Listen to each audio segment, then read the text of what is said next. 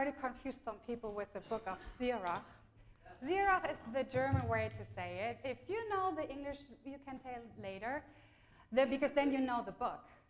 So it's a test if you know how to pronounce it. Book of Sirach, which people were already texting back to Kathy. Is that right? Isn't this a mistake? Well, so without going into details, how are we looking at our Bible and how the Bible came along? Because those books of the Old Testament and New Testament, they were not all of a sudden there and everybody was happy. It is a long process of discussions and dispute of the old church all the way into the Middle Ages to Luther's Reformation, that what we have today is a result of those disputes over years and years of discussions and disputes. So the book of Sirach you will find in the Catholic Bible. The Catholics have that in their canon, and the Orthodox Church has it. Luther decided, no, I don't like this book as much, and if you want to know why, I'm happy to teach a class about this because that would be way going into details. But during the Reformation, Luther decided to take some of the books out because they are not talking about Christ in his point of view. We can discuss that. But they are called now the Apocrypha. So if you're going into a bookstore and you want to buy a Bible for your nephew, for your granddaughter, or for yourself, and you go into the section of the Bible, there are not only different translations, but then also you see the Bible, and then sometimes you have a subtitle saying with Apocrypha. And if you buy a Bible with Apocrypha, the book of Sirach is there. Maccabees is there, Judith is there. There are all different books that we might have heard already about, but they are considered in the eye of Luther Apocrypha. And yet I decided to share this with you because I like the beginning and the end where Sirach just reminds us that arrogance is hateful in the eye of the Lord. He just doesn't like arrogance. And at the end he says that pride is not in our nature and violence is not in our human nature. And that our doing oftentimes influenced by arrogance and pride, because we're all guilty of it. And then we have the story that Luke tells us about Jesus when he's getting together with the Pharisees. And the story we just heard has a parable in the front where he talks about, a guest sitting at the head of the table, because they think they deserve sitting at the head of the table. And then Jesus says, well, it is very, very, when the host has to come to you and you're sitting at the head of the table as the honored guest and saying, but there's somebody else who deserves more honor, who's more honorable than you are, and I have to move you down.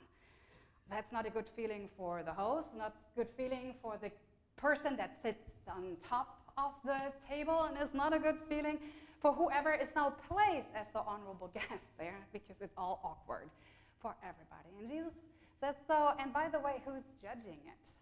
Why do you think, and now we're talking about the arrogance, why do you think you would sit on top? Why do you deserve to sit on top of the table? And maybe you remember that.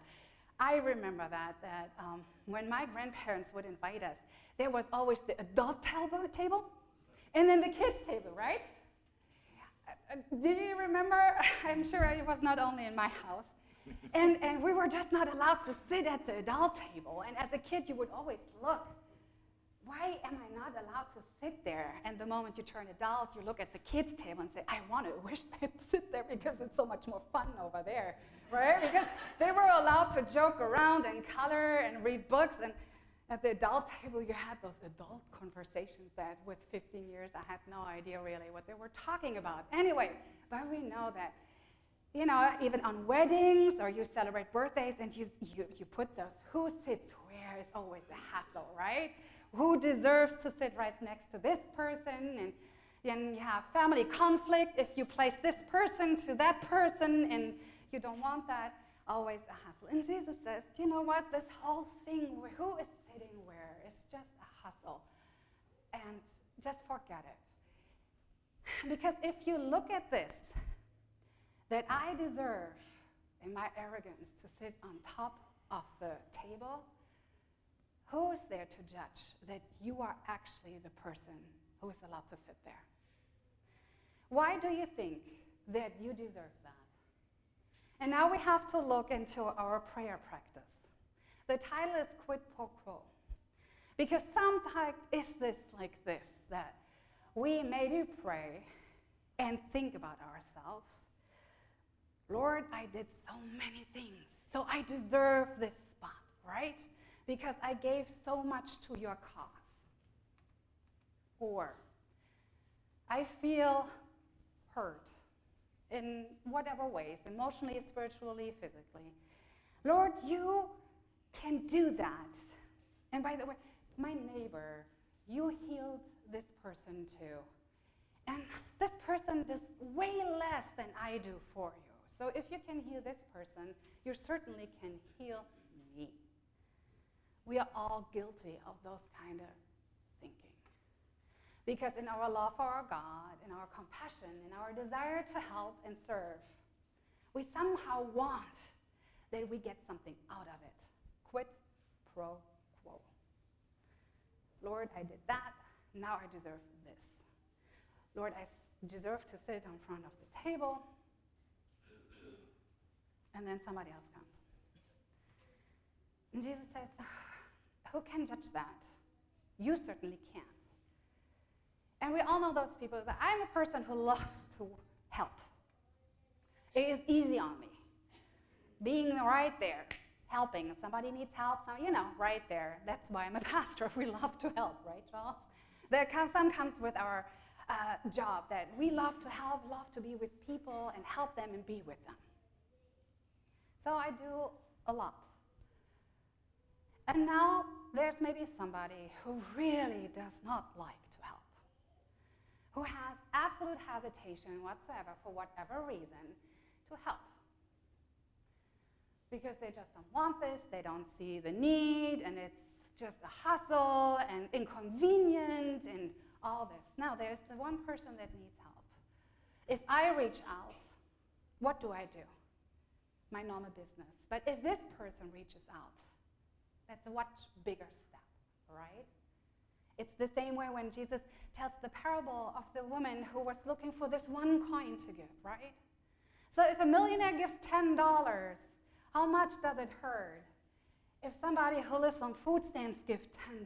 The quantity is the same. The quality of giving and doing and reaching out is the difference. But how do I know that the one is a millionaire and the other one lives on food stamps? I cannot say. It's the Lord looking into our hearts. If what we do is something that God gave me the gift and you're doing this anyways, it's your talent, so you do it, or if somebody overcame their boundaries to push it because they maybe reached out to somebody they don't like, they are afraid of race, religion, gender, all that in the way, and they overcame it because this person needed help no matter what. Who deserves to sit on top of the table? We cannot see this, so we cannot judge it. So Jesus says, you know what, so you surround yourself with people who are deserving, where you cannot get a gain back. You're not inviting a rich friend hoping that they invite you back, or you invite a partner and hope that they will pass on you a contract so that you benefit from it. You invite the people where you have no gain. And that's the scripture saying. Invite the people who are outcast, who are the lonely, who are the sick, where you don't have any gain, and bring them at the table. That's where you reach out and extend the hospitality. Because quid pro quo does not work with God. Today we are celebrating communion. And if quid pro quo would be God's way to do and live with us, he'd say, I gave my son. What are you doing? And we only can say, we fail. Because the quid pro quo with Christ dying at the cross, we can never get even with God. If we see this as a trade, you do this for me, so I do that for you. I do this, so I deserve. You owe me. Because the cross, we owe everything, and we can never repay. But Jesus says, this is not how God works. Whenever we celebrate communion, that is really the opposite of this quid pro quo, saying, I know that you can never pay me back. And I don't want that, because that is not how I want to have a relationship with you. We don't owe each other. We love each other. And so what I did here at the table for you is the sign that I love you and that you don't owe me anything, that you are forgiven, and that when I invite you at the table, I invite you because I love you and not because you owe me or I owe you. That is the sign where the unconditional love really comes and takes place. And as I said already for the children, it happened in the past. We take this on for today, and we can pass this on into the future to change the future. And not with a trade agreement, you do this, so I do that. But Jesus loves me, so I love you.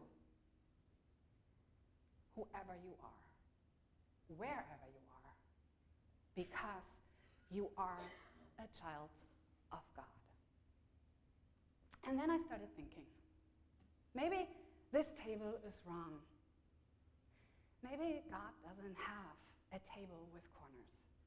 Maybe God's table is round and nobody sits on top or on the bottom.